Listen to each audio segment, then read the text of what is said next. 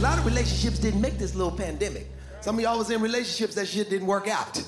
You realize, I don't want to be in here with this person no more. One of my boys, he left his whole family.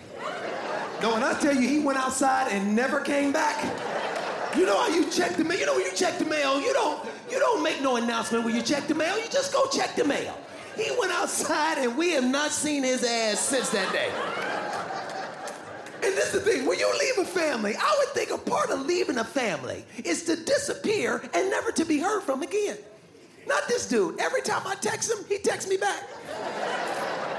I was like, where are you, gone? What? Who? I was like, are you coming back? No. I said, who the fuck walks out on their family and texts your friends from the past? Who does that?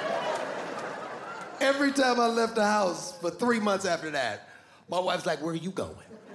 Like, don't you worry, I'm coming back. You understand? I ain't leaving my shit in here. Because my boy, he left, he had a huge shoe collection, like $25,000 worth of shoes. He left all that shit. He didn't go back and get shit. You understand how done you gotta be to leave all your shit? You out right now, dog, bam, that's the outfit. Imagine shit at your house is so bad that you go, this outfit is enough to start over. Fuck everything at that house. I don't need my glasses, my ID, I don't need none of that shit.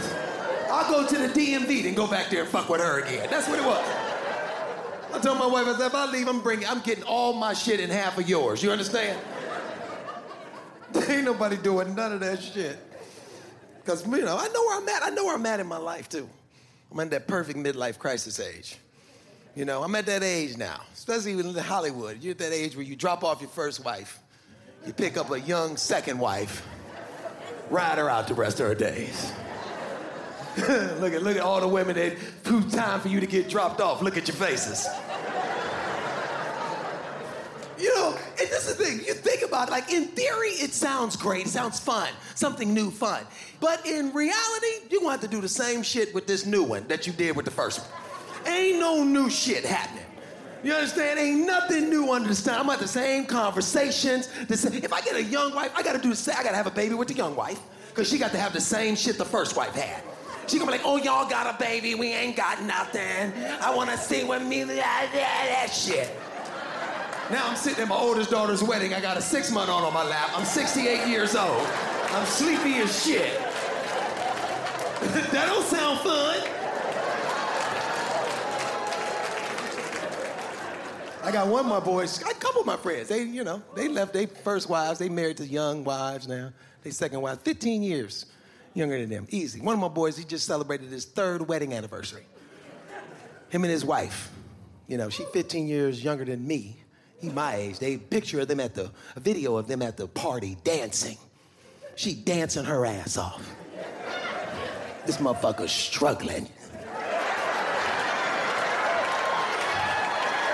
Making all them old man dance faces. I called him, I said, nigga, take the video down. You look like you struggling, take it down now. I'm not doing none of that shit, bro. I'm about to sit my ass there with my wife. We about to sit there, eat these Doritos, and fall apart together. That's what the fuck we about to do. Not doing none of that. David A. Arnold, It Ain't for the Weak, only on Netflix.